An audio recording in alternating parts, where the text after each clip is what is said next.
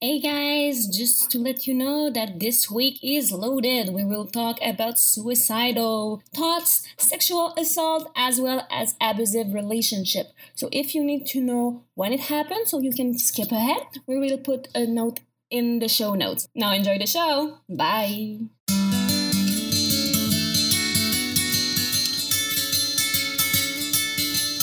This is Catherine. And this is Seth. And this is Philorian United. Woo. And today we have a special guest. Woo! Our first guest. Our fur guest. Our first guest. So it's Jasper. Hi.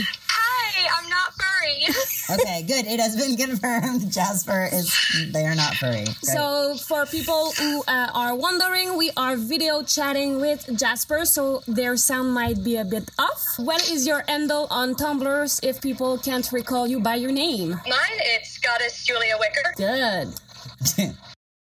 When I guess it was about 2 years ago, I had top surgery. And so pretty much after surgery, the recovery was like a month where I couldn't really do anything. I couldn't work. I couldn't lift anything. I couldn't raise my arms above my head. Pretty much. It's like major surgery. You need to rest and shit. And I don't know how to do that. I don't. I'm the kind of person who every second of every day is filled with something, and I'm very independent. At the time I had roommates, but I was essentially living by myself in the sense that I was cooking for myself. I was I was doing all of the things for me. And so it was really, really hard to allow other people to do things for me, and also to not have the ability to do things for myself. And I remember this specific moment. Kat was with me, to help me in my recuperation and whatever. And I was trying to move the bed, and she was like, "Stop! That's why I'm here, so you don't have to be doing things like moving furniture." Daddy's doing something. So yeah, I guess for me, that was definitely a time where I felt really powerless. I couldn't not being able to do things for myself and not having that autonomy, was definitely something that made me feel like I didn't have any power or control over things.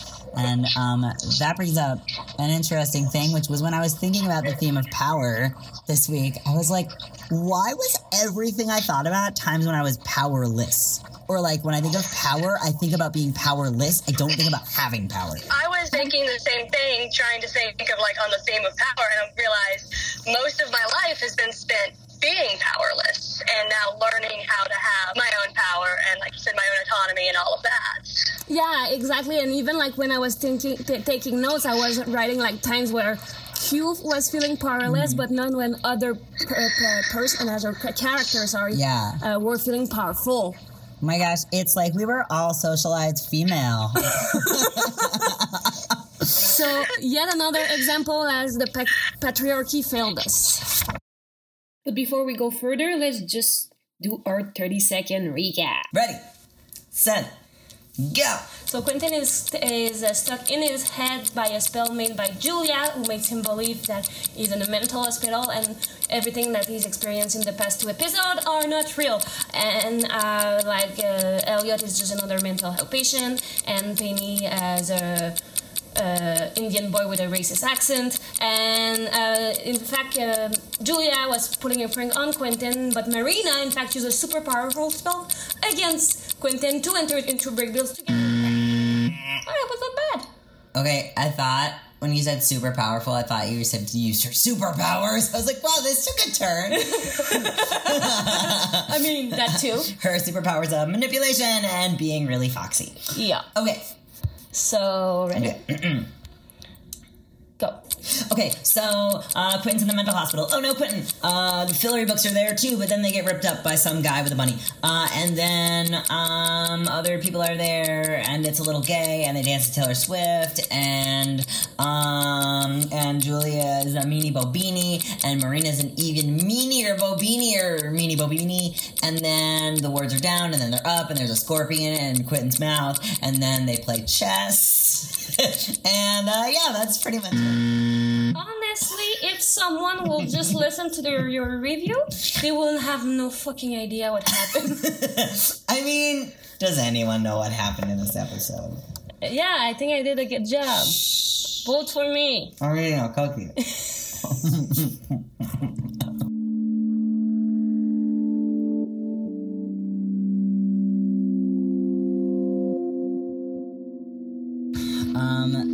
But yeah, so there was so much.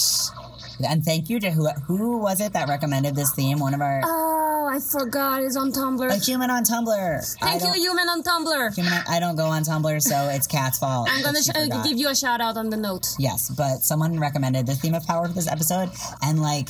It was one of those things that all of a sudden, when I watched the episode, I was like, this is it was everywhere. Yeah.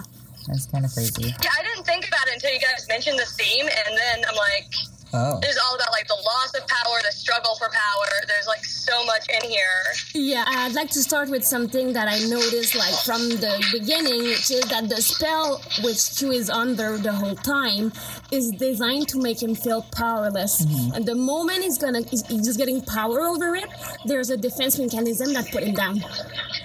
I'm going to give you an example. The moment he feels better, Julia arrived. The moment he noticed something, Fox arrived. The moment the book can help me, they destroy the book. The spell is designed to make Quentin powerless. Actually, one of the things that I was taking note of, so I'm glad you mentioned that. Like with destroying the book, the moment he realizes the book has the answers, that's gone. And his inability to do magic at all.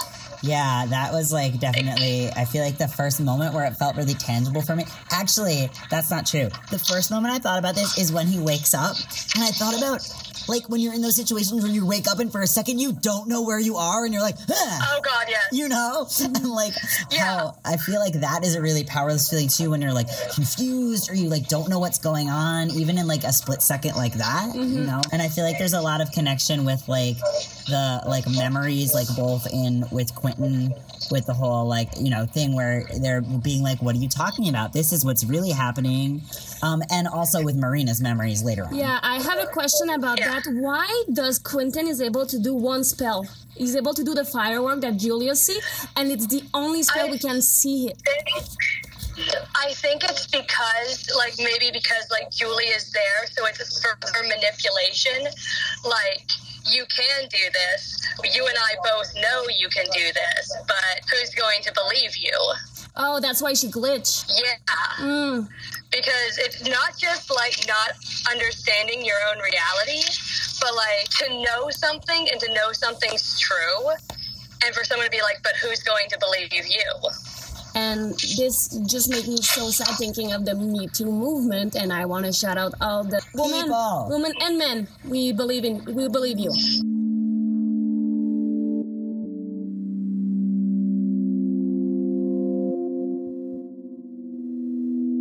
Alice and Elliot are on the same power level as Quentin, but Penny isn't. You said that he's in a situation of power? Yeah, Penny's in a position of power over Quentin, unlike Alice and Elliot. But do you think that this is why you put Penny with this like thick racist accent to diminish his like power over like him? That's like, okay, but he's just a silly immigrant. It was bothering me. Why does Penny have an accent? And I think this is a way for Quentin to say like, okay, he's powerful, but not that much. Like it's Penny. I think it's really interesting that you saw that as like Penny has more power than them. I saw it as Penny is in a position of servitude as a person of color.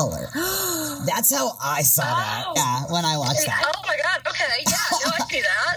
Yeah, like I don't like it's interesting. Like I almost feel like both of those things are valid, but yeah. Like even in a position of power, he's still not in power. Yeah. Almost. Okay. And also, Penny's position in the hospital doesn't make sense because like he's gonna look at if Q took his meds. But also he's like cleaning. But also he's a janitor. Yeah, that's not how hospitals work. Like Q's brain would know this. Look, they're underfunded. The hospital, the show, or both? All of it. The show spent all of their money at H&M and on Taylor Swift, so my God, that's a budget. Okay, accurate. But like shout out for them to have the rights to like have Q do a shimmy on that. And the U.S. healthcare system is so bad that the nurses are now janitors. It's very complex. I would believe that. Yep. I mean, yeah. I also, like, in a small way, when when Q is, like, singing the song to get it stuck in Penny's head, I also thought about how having a song stuck in your head is a moment of powerlessness. You're just like, go away! And you can't do anything about it. Oh, my God.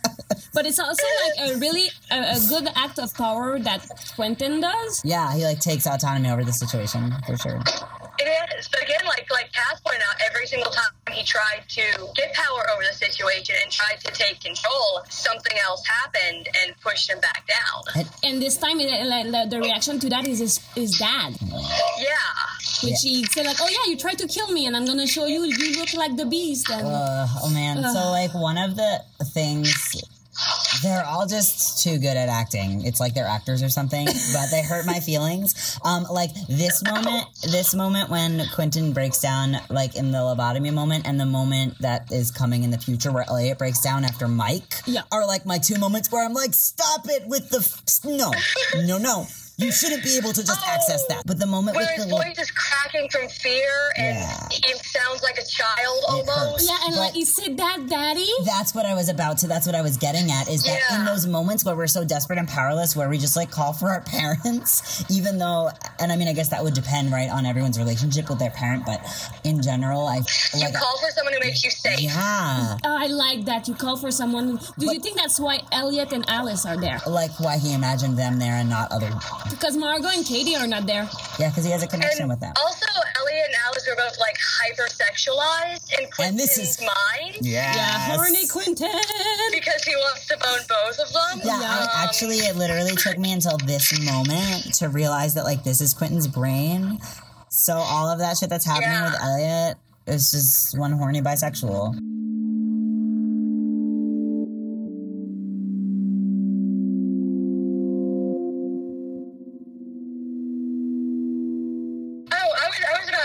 To bring up not just Quentin, but Julia, because in this, I think it was really cool because Julia felt like she had power over Quentin, felt like she had power, but it wasn't even her. Girl was being played.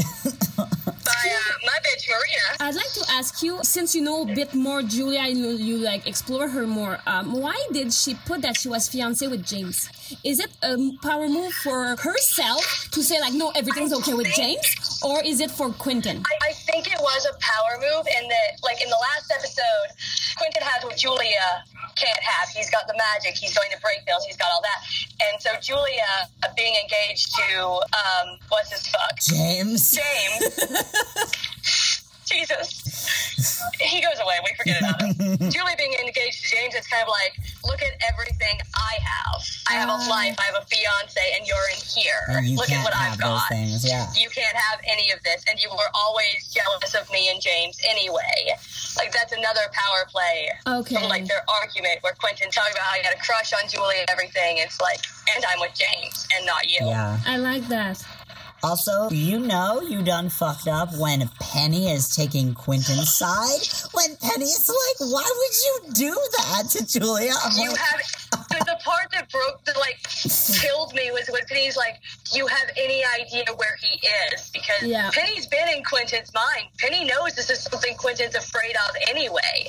He knows Julia sent him to the one place he's terrified of and cut him off from the one thing that gave him meaning, that gave him what he felt like was a purpose. I can think of the person, right, that I am maddest at in the whole world, and I cannot imagine doing that to them.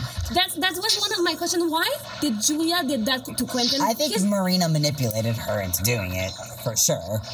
But I don't know. I think because it's slow. Julia also has a temper, and we've seen Julia's plans are all Julia on 3, and she doesn't know how to count, so she's just going. And Julia's the type of person who, when she's doing something, she might realize halfway through, oh, I'm wrong. My opinion in this argument is incorrect, but god damn it, I've come this far. I'm going to keep going. I can't back down now. I'm going to go even farther. She must be a member of my family. Is she Italian? Is she Italian? Is Julia Italian? Do we have any record of if Julia is Italian? Seth is asking asking the real questions. Please, tweet at us. Does anyone know? It's That's gonna be the pool of the week.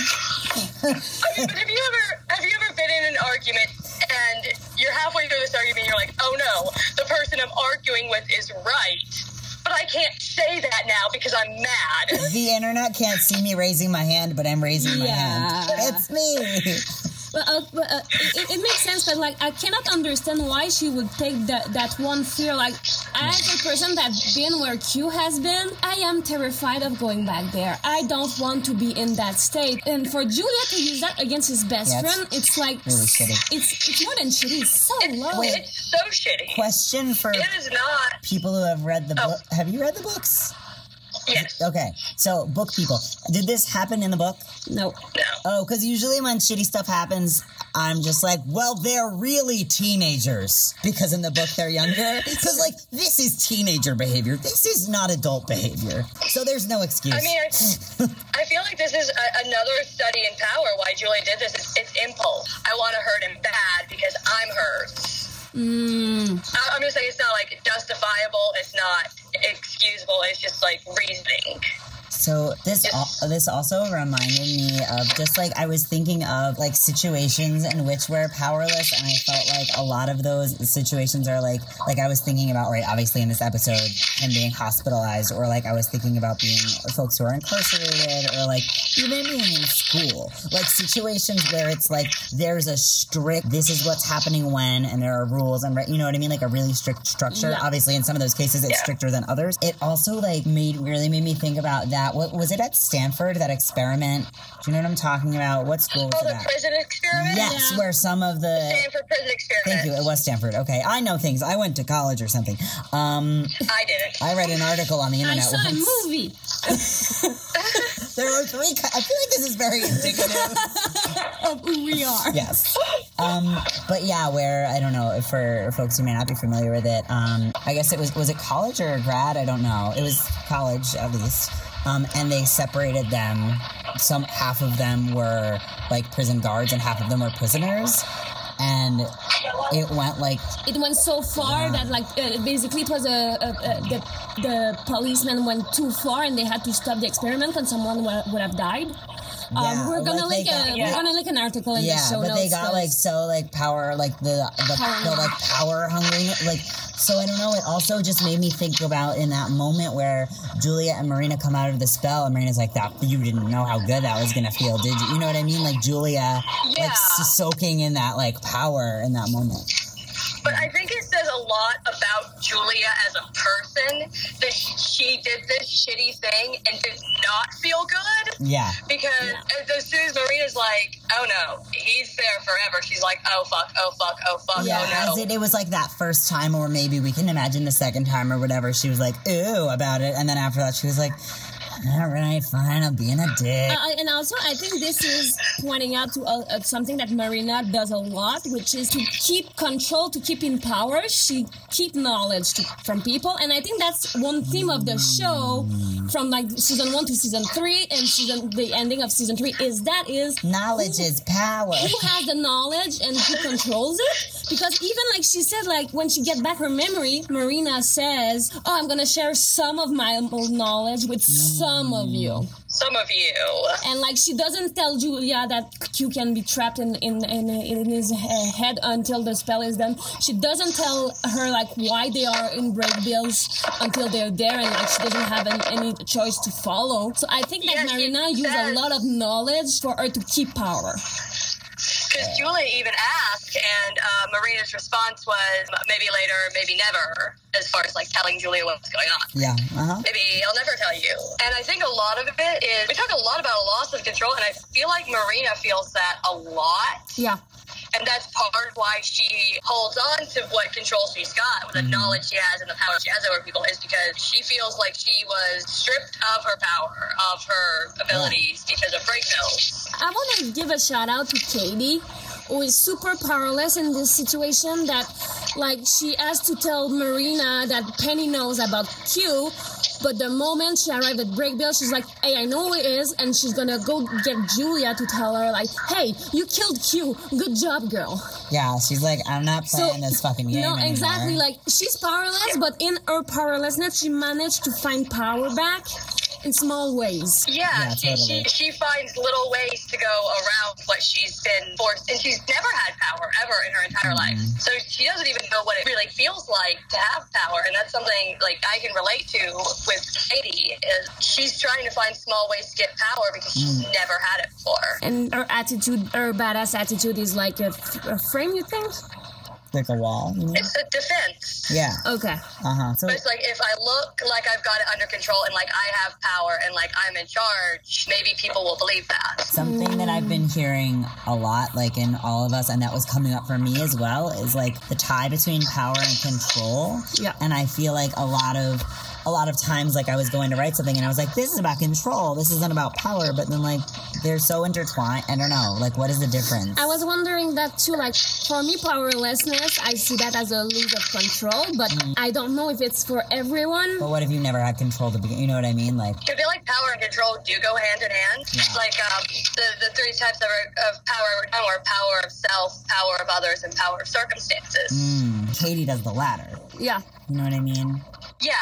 And power over self, that's Penny shoving Q against the wall. And he's like, hey, I feel that. Shove me again. I feel like the power over self is a very interesting thing that's actually brought up here, because I know in talking to people about circumstances I've been in, they're like, but you always have the power over you and the power to change your circumstances. Honestly, Julia and Quentin's power over each other, because it looks the whole time like Julia's got all this power over Quentin. But I think in a way, Quentin has a lot of power over Julia that she doesn't even realize. Like that she's this bothered by what he did, that she's seeking this giant revenge because he was better than her at something and she can't get over it. And also the betrayal. Yeah, and that's a type of power. Yeah, totally.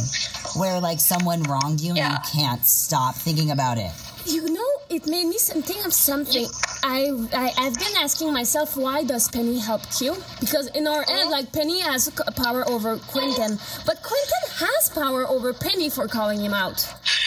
Like, he know how to get Penny. Yeah. He know how to bring in and say, I'm fucked up, come here. So I do think that power over self, it's that too, is knowing your power over others.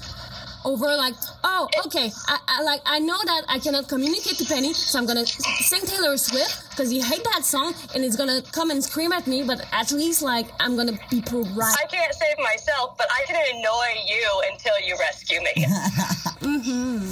So something else that actually I thought about and you brought up a little bit when you were talking about the Me Too movement was like, I just thought about this in that moment where Alice just like forces herself on Q and just like kisses him, and it was just making me, you know, think about like sexual assault and that kind of stuff, and like obviously that's a big experience of powerlessness. But yeah, and also like tied with that, also like when he like in the real world, how he's like passed out and he's asleep, and how like being asleep is also a time where like that's really vulnerable. And they force something in his mouth. Yeah, like, I don't know, like, I know, like, personally for me, like, I've been sexually assaulted multiple times, like, while I was asleep. So, like, that for me, like, being asleep feels like a very vulnerable thing, and also, like, I don't, like, I know it's like, haha, it's so funny, she just, like, kisses him, and it's in his brain, whatever, and there's, like, layers to that, but, like, and also how, like, that kind of thing is, like, a joke on a show. Not just in this show. I feel like it was played as a joke, but at the same time, it's like, this is Quentin's head, and they're hypersexualized, but he's still powerless, even though it's like something he thinks maybe he wants. It's coming on too strong and taking again that power away. Yeah, I like that. That's like his like sexual needs are scaring him in the store. Because like even I'm not running away from a sexual experience. Even Elliot. And even Elliot like comes to him and like, where's my pill? I'm gonna give you some pleasure if you give me my pill. Like, it's sexual assault too. Like, I think that it shows that this episode is written pre-movement Me Too. I don't think this would pass in a Me Too world now. I think it still does, because like the way we're examining it, I feel like Quentin's response to it is clearly negative. Yeah. because I use a lot of humor to deal with, like, my assault and everything. So it's like, seeing it almost played this way is kind of interesting to me. Yeah. But I think like maybe this is the way Quentin deal with it. Is like he has like feelings for Elliot and Alice, and he's being attacked by them because he doesn't know how to handle them. It took me someone to make me realize that someone has so much power over me that I didn't realize I was assaulted. Yeah. And I think that's something that happened to Quentin. Like, he's being told, no, you're crazy. No, you're crazy. And he started believing it until he stopped fighting. Yeah. And it takes Penny to say, like, hey, wake up. Like, no, it's not okay what you're living in. And I think that's what can arrive in abusive household or abusive relation is, like, people, I don't want to say give up because it's not giving up, but lose their power over the other. So I'm still thinking about the way that Penny reacted, like the strong way that he felt like the need to help Quentin. And I wonder if there's, like, it makes me feel like something like this happened to him in his past. And we know Penny grew up in foster care. Yeah. We do. That's a canon. I think it's canon. If it's not canon, I made it up, and it's canon now. Yeah, well, I mean, he grew up in foster care, so he's been in situations where he's been completely powerless to the state, to whoever's, like, his foster parents at the time, and I'm sure that he has seen a lot of situations similar to Quentin's, where people have been trapped somewhere or betrayed, and I think that's part of why. Do you think it's also because, like, you know what it is to have a busy head? Because, like, basically he's like he is with the beast in his head all the time. Yeah, he's kind of like constantly got this thing going on in his head where it's always busy and loud and crazy, and I'm sure that was a lot harder to deal with as a kid too. Yeah. And also, like, right, like, he, you know, has been intercepting thoughts for so long also that, like, I can imagine that, like, he's sort of, like, even if he didn't experience certain things, he's sort of, like, empathetically felt those things through other people. You know what I mean? Oh, yeah, that's a good point. Since Penny's so used to, like, hear people, like, think and have boring song in their head, why does he freak out when it's Quentin's? Like, I think I wrote about this once in some fic. I have no idea which one. This isn't necessarily canon, but I feel like most people have got, like, kind of natural wards to protect themselves and protect their minds. And, of course, at Brakebills, everyone has got wards up to protect their mind. We saw that with Katie especially. Mm-hmm. But Quentin has nothing. And can you imagine being in Quentin's head? No, well, I mean, that's what this whole episode was. And I don't want to go back. Well, it's my life. No. I'm sorry. Like, I have enough trouble dealing with my own anxiety and my own fear. I don't need to be, like, trying to calm myself down and have this dude over here going, we're all going to die, we're all going to die, we're all going to die. I should eat a sandwich later. Oh, God, but what kind of sandwich?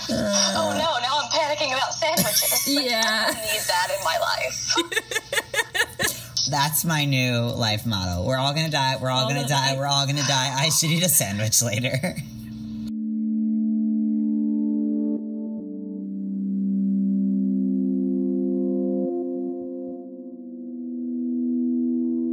I had a question for both of you that doesn't maybe have any, like, link with power, but YOLO. Do the kids still say that? Or the kids still I started to say that ironically, and now I cannot stop. And no, now she says it unironically, and she just, like, owns it. I do that all the time. Yeah, help. But, like, we know that Julia created the mental health facility and why Quentin is there and everything. And then the name The Beast appeared. We learned that Quentin's there because he thought his dad was the Beast. One, how did she know about the Beast? And second, what kind of connection can we make about his dad and the Beast? I mean... I feel like it's not... Oh, Go on. I don't know. I think that we were on the same page.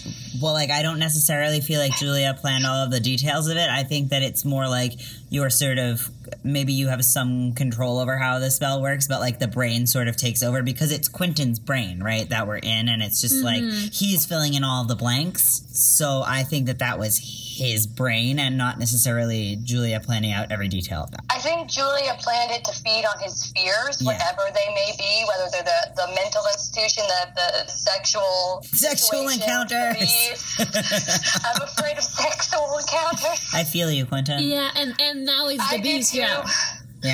I like that. So it's not like she didn't create it, the whole thing. It's more like the skeleton of it. Well, and I also wonder if, like, I think that, I mean, arguably, but, like, I feel like Quentin has a really close relationship with his father, and I feel like he's probably one of the people that he loves the most. And it's like taking the person that he loves the most and the thing that he's most afraid of, and, like, making the thing that he loves the most the thing he's most afraid of. Oh my God, let it give you guys for the beast. Weird. Cute. Also, for me, that's one of the most heartbreaking part of the show is when Quentin, he look at himself saying like, no, give me back my power, and the beast, like, he's in a, like... Oh, when we're watching the video of him. Yeah, exactly. He's in a, like, a crisis, and he see himself like that, and you can feel him giving up. Yeah. Saying like, okay, they are right. And he's dissociating. Yeah, but like, I've been there. I apparently attacked a security guard at an hospital, and I don't remember. I've seen you play a Death Eater in D&D, so I believe that.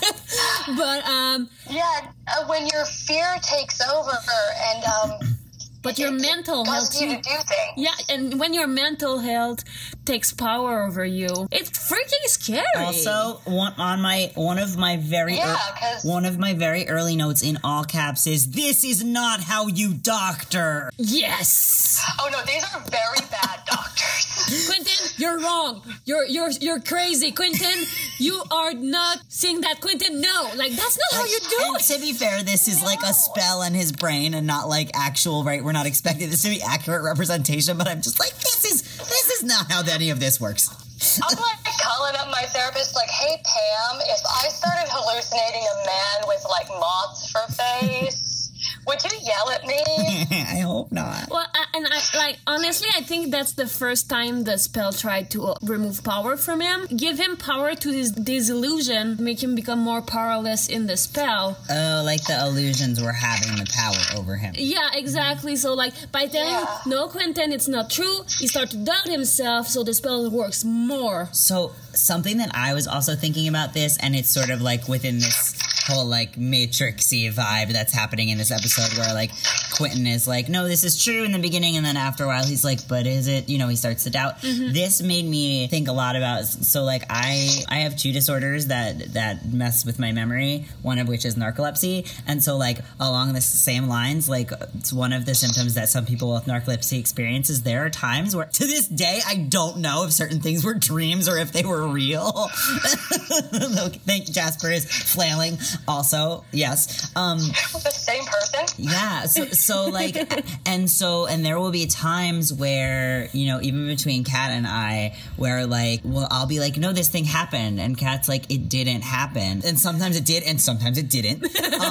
But, you know, that's something that like, I sort of felt that in that moment of like when you're like, no, I'm sure this happened, and someone else is like, it didn't. Like in that moment of powerlessness, I was thinking of how powerless you feel when like you're not sure if you can trust your own memories, and I was thinking about that also with Marina, like full circle to Marina and the memories, and you know how taking of memories or like not being able to remember things is such a same way with like my traumatic brain injury is I don't remember things that happened or the specific way that they happened, so my brain will fill in the gaps between what I do and don't remember. So not being able to trust your own mind and your own reality does give you like this sense of powerlessness because you're relying on the people around you, and when everyone around you is going, no, you're crazy, that didn't happen, you're like, well, I guess I'm just fucking crazy. Yeah. Which is not a good if we compare Marina memory loss to Julia's from their experience of break bills, I think Marina is more traumatic because it's not just like, oh, your memory got fuzzy. Is you are removed limbs, like moment in your brain that are fuzzy. Like any relationship she forged there, any like little, you know. Important, and like at school, that's where you grow up. You know, that's where you learn. You can kind of hear her voice cracking when she was talking about it. Every memory you've ever made here. Yeah, exactly. And I think that's part of why she built that like top bitch wall, is because like she doesn't really know who she is. And she become more empathetic to Julia later. She might not even know like why she got kicked out of Brakebills at this That's point. legit. She wouldn't, right? She probably wouldn't know. I want to know. Sarah, I want to know. Sarah, you listening? Since you're listening to this, I want to know. There's a time loop. There are opportunities. Tell us. Casey, call me. Yeah. So that also brings up an interesting point, though, with the power dynamic, right? I'm thinking about Dean Fogg, who, again, I will say in every episode, why do we let this man be around children? He should not be in any kind of education or administrative position. Yeah. Excuse me, where is Brakebills HR? I would like a conversation. Probably with the Brakebills therapist in non-existing land, hanging out with the therapist of Hogwarts, who also help these kids. These magical schools need. Okay, anyway, we'll talk about that later. Yeah. But so I'm thinking about, right, like the power dynamic of Dean Fogg and like being the person who, you know, is keeping these memories. And also, like, it really made me think about at the end when Quentin is in Fogg's office and he's like, you should have told me that, you know, Julia wasn't, you know, fully erased or whatever.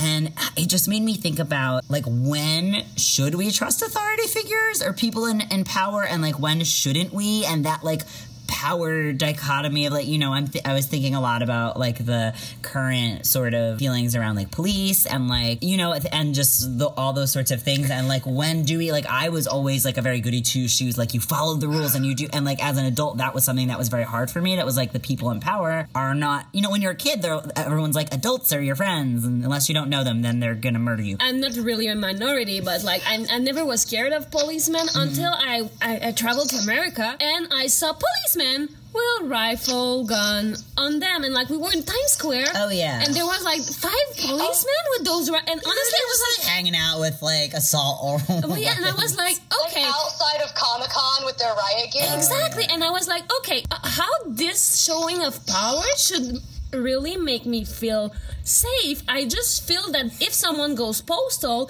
this guy's gonna kill me.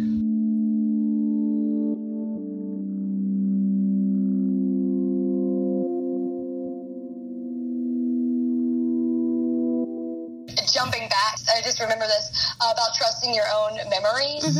Like when he's trying to remember what Jane said in the book that Quentin has memorized.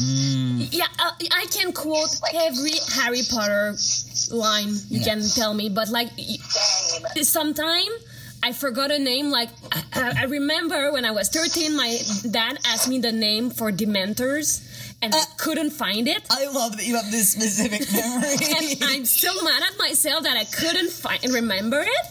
And like, but like, you know it, but you don't know it. And it's the most frustrating thing. Oh, just trying to remember the Madness Maker's curse. And he's like, it was fucking something, I'm sure. Yeah, exactly. And like the fact that imagine his book in his trauma means how much Fillory is an anchor for him. But also I was thinking about, though, like the power of like being like of medication over us too, and like how when you're, you know, in that kind of medication that they sometimes give folks who are, you know, either suffering from like severe depression or things that just like makes you a zombie and like not a human anymore, and you're just like like in that scene where in the montage of him just like sitting in the same position in all of the places, it just made me think about that and how drugging him is an act of disempowerment. Yeah, well, exactly, that's what I mean, like because like I was like, you don't remember? I don't know, I'm foggy. Yeah. You know?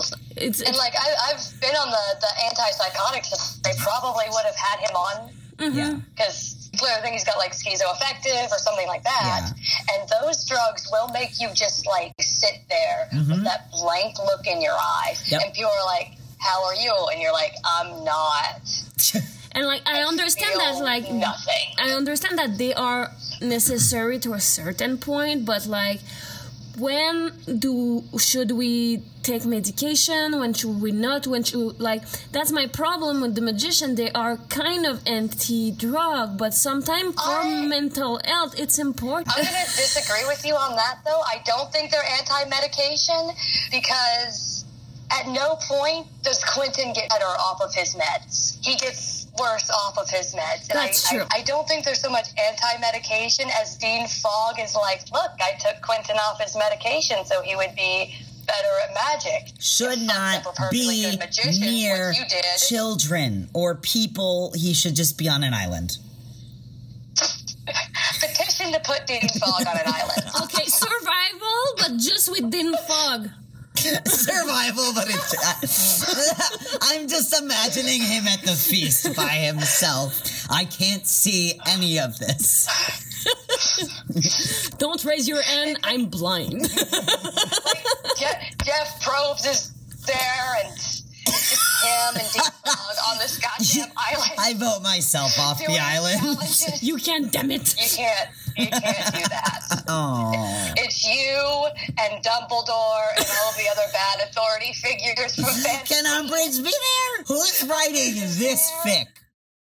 I'm real back in the discussion. I was wondering the figure, like the fixation of Quentin on tape. Oh, I actually wrote something down about that. Yeah, I have a lot of feeling about the tape situation. The first one is the powerlessness of not being able to have small things like tape. I wrote the same thing. Yeah, I just wrote down the word tape with the assumption I'd know what that meant. But also, I flash like tape is for fixing his book. It's for fixing thing. And what is Q specialization? Minor mending. So small, it's small fixing. So the tape is his brain trying to tell him you can fix this.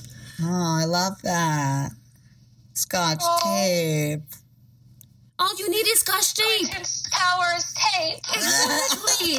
But I really think that the tape... His discipline is tape. But I really think that you turn the tape situation into an act of power of like, if I can repair the book, I can get out of here. And it uses specialization, which is minor mending. The only thing he can't fix is himself. That's not minor mending. That takes a team. Also, like when you talk about the tape, when he gets the tape, I like that we got to see him use his sleight of hand and his stage magic skills. And the same thing with the pills, when he hides the pills. Yeah. Honestly, that's one of what I love about Quentin. He can do like sleight of hand, but can also fumble his own shoes. The more Quentin gets into magic, the less he go with Muggle magic. That's sad. Don't we see? I feel like he always falls back on it. Yeah. Like they did in season 3 when he needed the keys to bring Katie out. And then he used his sleight of hand again. But then he dropped the key because he's Quentin. Yeah. I mean, he's still Quentin. No amount of magic. We can't fix that. Quentin. Yeah. Like what Dean Fogg said in the end of this episode, magic doesn't solve problems, it amplifies them. One of the morals of the points in this show is it's stop playing, start living. Yeah. But that's literally a quote from Jane. As a neurodivergent person, I always plan my next move and I always anticipate what's gonna come next. And sometimes it gives me more anxiety and I lose against myself. And then you're like, nothing's gonna happen. Like you can do nothing right now, but like live and like you're gonna wait through it. And I think that's part of it. It's like it's okay to plan. It's okay like to be in your own end, but at the end of the day, go back to reality. I just like, I don't know, in my head it was like, stop playing, start living, and I was like, but I do both. Look, I'm playing right now. I can't. It's a metaphor. I didn't think about it like a game because I don't do metaphors or thinking. I'm the cute one. You can't be the cute one. Then what have I got going for me? You're the magic Jasper one. Yeah, you're the Jasper. You're the magic Jasper one. There's a lot of blue. I love how they use the green, the blue in the show. I don't know if you noticed, but the more that the spell become defensive and like attack Quentin, the bluer it gets. This message brought to you by Catherine's cinema degree. But you get to use it. But it is because like usually it's gray, and gray is like nothingness. It's like neutrality. But the moment it becomes blue, it becomes sad. It becomes depression. It becomes despair. And if you notice, all the color in Break Bill is exactly, and all the color in Break Bill they're super warm. They're like orange and red. Even in like the safe house, it's very orange and red. But it's in Julia's apartment and in the institution. Anytime they're alone. Yeah, it's blue. And also, I like how that's something I didn't notice until now is how saturated the image is when we're in Quentin brain. Meanwhile, when we're in the reality, the color are more vivid. And I think that's another way to say like, hey, this is not reality. Even Penny, when he arrives, and like real Penny, and when he arrived, he clashed, like his tone and his color clash. Yeah. He looks like he doesn't belong there. Because he doesn't. Because he's real. Yeah. Because he robbed Also, can Jay and Chatwin please just talk like a human? No. Oh, I was just saying, I'm with Quentin where he's like, no more riddles. Just fucking tell me what you're saying. Especially after the 39 timeline. Like, just go to the point, Jane. You think she would just be shaking him and be like, okay. Listen. You little shit ass. Here is see if this were me, I would be like, here is a list of all the things you need to do to make all the way you failed happen. Don't do these ones. You tried these already. If you die one more time, I'm pretty sure Dean Fogg's going to throw himself into the fountain. I mean, no, because he's on the island. There was another thing that I saw in this episode was like the powerlessness of like everyone trying to help Quentin. And the fact that they ended up needing to be like, okay, we can't fix this. We need to go get Dean Fogg. Why did they went so fast to him? That's surprising from Elliot. I mean... Okay, Dean Fogg is Elliot's dad, first of all. That's fair. That's like his father. Papa Fogg. I feel like Elliot recognizes his own inabilities more than any... I don't think Elliot thinks he's capable of doing anything. No. He's aware of his own power. Wrong, but yeah, I think Elliot's so self-conscious, he just assumes he's going to fuck everything up from the start. Relatable, anyway. I like that. So the minute there's like an actual serious problem that he can't, drink away or laugh away or, ignore until it goes away, it's like, no, we need a grown-up. And unfortunately, they don't have a grown-up. They have Dean Fogg. Yeah. So they go to him. Who looks like a grown-up, so...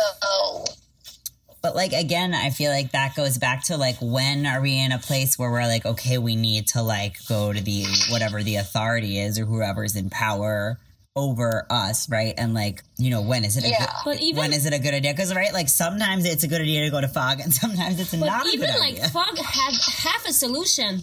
Yeah, even Fogg had to go to the authority, No, but even then, the Maltese... It was half the solution. Quentin had to power it back to himself, too. So even Fogg's solution was not complete to save Quentin.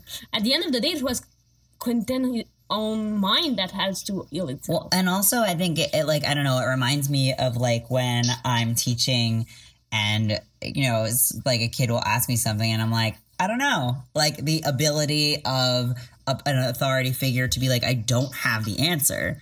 And, like, the humility of being able to do that. But I think that it takes something to be in a person in some kind of authority. Even though Elliot also is like, I can't fix this. Like, we need to go to the next person. And then Fogg's like, I can't fix this. We need to go to the next person. And then the next person is a weird bug. What else did I have here? I mean, I feel like this is kind of an obvious one, but at the very end of the episode, when Marina revokes Julia's hedge witch status... And then it's like... It's not a status. It's a status. Okay. level. She's de-leveled, But also, I think it's the power of symbols because, like, we joke about it. They have their own system, their own safe house system because they are withhold knowledge. And the fact that she doesn't have that code saying, like, hey, you're one of us. When you see that, and when you see someone with that, you're like, oh my God, you are like me. You saw the aura like me. And nobody else can understand my reality but you. And I think that's what Marina is removing from Julia. like that connection. That connection of, like, hey, you're not crazy. And yes, you got memory wiped and we got all fucked by break bills, but now she doesn't have that link anymore. And yeah, and unlike Marina, she gets to keep her memories. She gets her memories. Marina's making her live with that. Yeah, so it's interesting because, right, like, for Marina, and even, right, for Julia in the beginning, like, the absence of memories was sort of like the prison or the punishment, and now having the memories is sort of like the punishment and the prison. You know what I mean? Like, the power play is now you have to have the memories and you can't come back to this, or, like, you have to have the memory of being shamed like this, you know? Yeah, I wrote here that Marina is asking Julia, are you ready to pay the price for power? And Julia proved that she wasn't. Because she went to Quentin, because she went to Dean Fogg, and she asked for help. Mm-hmm. And I don't think Marina's way is a good one. But I think that's how it... I think Marina's way isn't good, but it's what she considers to be safe. Because, and I think it's also, like, part of with, like, the tattoos. Like, you have this tattoo, you're part of this particular group. Mm-hmm. Like, knowing that you're with her, and, like, she's so scared of people betraying her and people, you know, fucking her over, that the minute Julia turned on her and went to go save Quentin, she completely exiled her. It's a bit like a gang tattoo. It really is. It's like a whole hedge witch gang. Later, they're gonna say how Marina treat magic like a drug, and if you when you look at that and, like, her marking, like, using the tattoo system as a gang thing.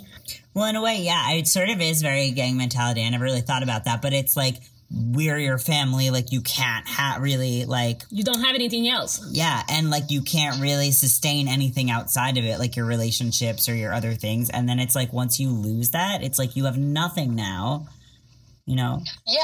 To which point... Because you have nowhere else you can go. To which point does allowing the hedge witch to become all your life become a cult? The Marina I feel like cult. It's more gangy than culty. When you sell your daughter.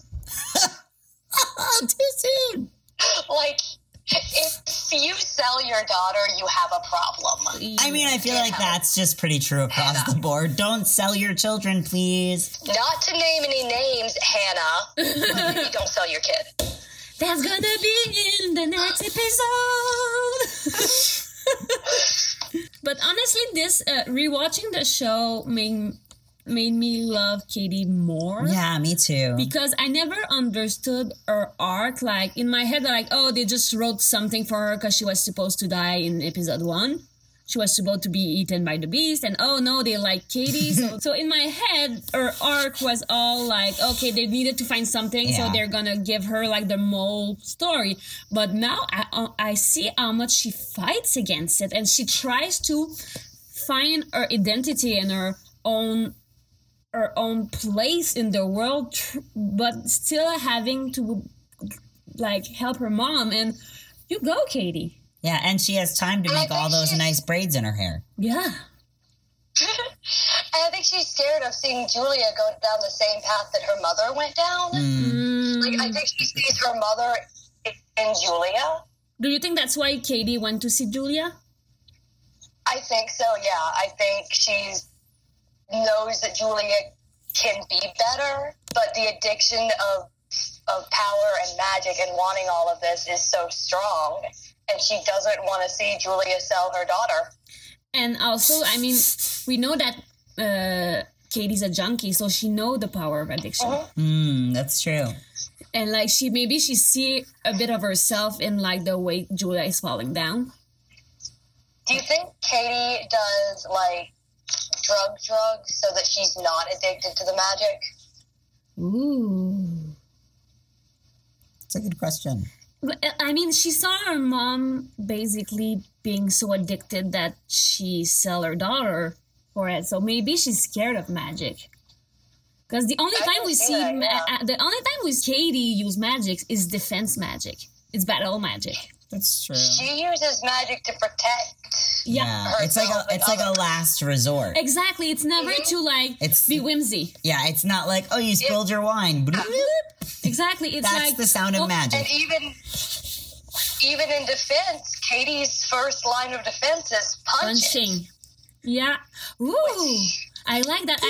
I do like the fact that maybe Katie's afraid of magic. Yeah. Afraid of the power. And Katie, again, is one of those people who's never had power. So maybe she's also afraid of what will happen when she does. Yeah, that's true. And I think she's so scared of losing break bills, and we know, like, what's going to happen to her. But from right now, like, she's the one that said to Penny, stay. You're better here. Yeah. So she know that break bill can like, bring you something. And also, like, if she loses break bills, will she become like Marina? We don't want that. I'm sad now. Again. I'm afraid of top bitch Katie, I'm not gonna lie.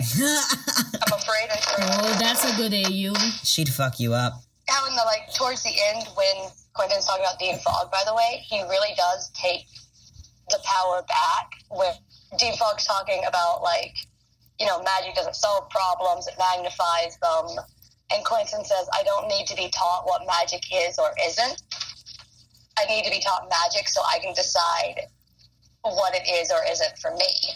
I like that what you're saying about that it's empowerment move of like it's don't give me your speech about like what is magic or whatever. Just teach me magic. That's your job. I don't want anything else from you. I want to make the decision for myself for what is for me. Yeah.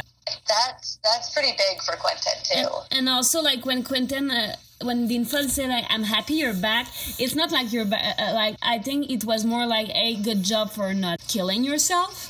And Quentin said, yeah. I'm not dying. Exactly. And Quentin said, I'm happy too, surprisingly. Yeah. And I think it's the first time, like, he fought for surviving and not...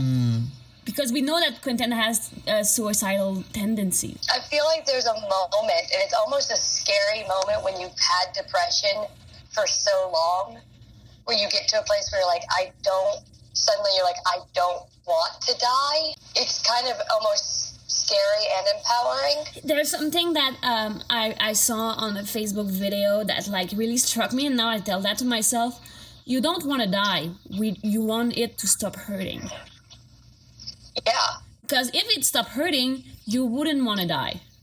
And I was like, holy shit, it's true. And I think that's where Quentin realized that, I don't want to die. I want to live in a place of magic and still be depressed, but it's not me being a magician means something. Also, he's got friends. Yeah. And having friends and people you care about and people you like can make you be like, oh, wait.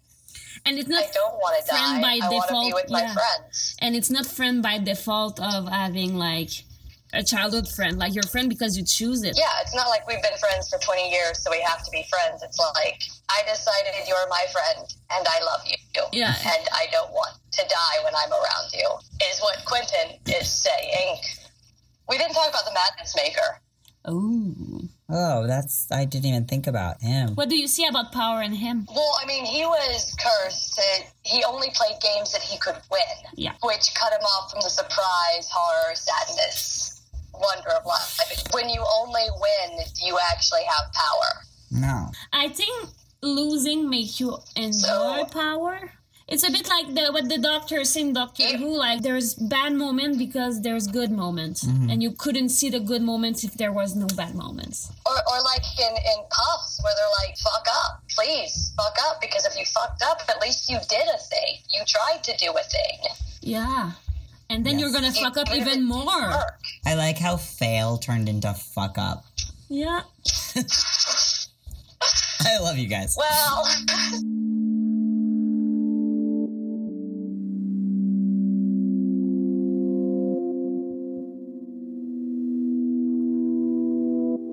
I mean, does anyone else have anything to say before we do the vase and the flower? No, we have a last segment with you. Did we tell Jasper about this? No. Oh, I'm going to tell you about it. It's okay. It's fun. So, every week we do our flower and vase segment, and every week I get to have the exciting job of explaining it. So back in the day, like Shakespeare-y times, you would go to a performance, and if the performance was good, you would throw flowers, sort of like what we do today, like we'll give flowers after a performance, whatever. And if you didn't like the performer, you would throw the vase at the performer. This is history. It's a French expression. So it's a French expression, like a flower in a vase. So like we give the flower to, each of us gets to choose a character that we think deserves the flower for like doing something good in that episode or whatever, and a character who deserves the vase. I want to give my flower to Katie. I wanted to give my flower to Katie. For honestly, for sticking up to herself. Like she did what she had to do by telling Marina, but the moment she could, she went and tried to fix it.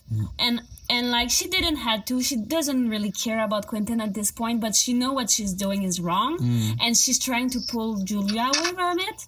And I never noticed how brave this action was until I had to analyze it today. So I want to give that flower to her. And I want to give the vase to Marina. What the fuck? Bitch. Because honestly, like, I understand, like, for her, it's mostly like the end justified the means. But, I mean, she was willing to kill someone to get her magic back and have no remorse about it. And honestly, I'm yucky about that. Like, I can forgive a lot of things for Marina because she's broken, but like, or at least understand. But like, the way that she wanted to kill Quentin and not give a fuck about it. You need a vase in the face, girl. Yeah. So I was gonna give my flower to Katie, but I don't want to be a copycat, so I'll pick someone else. You know what? I'm gonna give my flower to Dean Fogg, who for once does his goddamn job. I think this might be the only instance in which this man does his job. I don't even think he drinks in this episode. Wow. He only offers Quentin brandy at the end, but I don't think he actually drinks. Good job, Dean Fogg. You did your job once. Hero Dean doesn't let students die. That's the title of his memoir. And then, anyway, and so my vase, even though she kind of redeems herself, I'm still giving the vase to Julia because that's just like such a shitty thing to do, and I can't putting her like I said before, I just can't even imagine doing that to like my worst enemy. Yeah. I would give my flower to Penny. I would give my flower to Penny because the minute he realized Quentin was in trouble and needed his help, he didn't hesitate. He went immediately. He went back into Quentin's brain a second time. He did his best. Yeah. But he was willing to go through all of this to help Quentin, and he stood up for Quentin with Julia. So scary. Yeah, you're right. Flower for Penny for being a responsible human. And, you know what? I'm going to give the vase to Jane Chatwin for not just shaking Quentin, not just grabbing him and telling him what he needed to do, giving him all of these stupid riddles, talking in purple prose and all this poetry. No, just tell him to get his shit together. So we want to thank you, Jasper, for joining us as our first guest in our. Where can thank you for letting me be on this. Of course, we wanted to have your input on Julia and Marina. We know you're an expert on them. I have a lot of Marina and Julia feelings. Where can people follow you on Twitter or Tumblr, or what are your handles? On Tumblr, I'm under Goddess Julia Wicker, and on Twitter and Facebook and Instagram, I'm under Jasper Leor, Leor. If you want a lot of cosplay, go follow them. It's amazing. To a point where, like, I think the actress that does that the Marina was spooked out. She was confused because it wasn't her bedroom. This whole episode has been a dream. We're totally finished. We're all gonna wake up and we're gonna have to do this again. We didn't actually do it. Shit. Has been Philorian United. Thank you very much for joining us. If you want to join the Foo Fighters and become a patron of ours, you can go on patreon.com/Philorians with an S, just like the lovely Elliot, and become one of our patrons. You can also follow us on Facebook, Tumblr, Instagram, and Twitter. Go in the show notes for the links. And once again, we want to thank Jasper for their presence on the show, as well as Spirits Podcast and Harry Potter and the Sacred Text Podcast for their help and their input on the show. You can always send us an email with your thoughts, haikus, ideas at philoriansunited@gmail.com. In 2 weeks, we will watch the episode 5 under the theme of distraction. Until then, try not to be imprisoned in your own head by a head witch. Or, you know, something like that. Bye.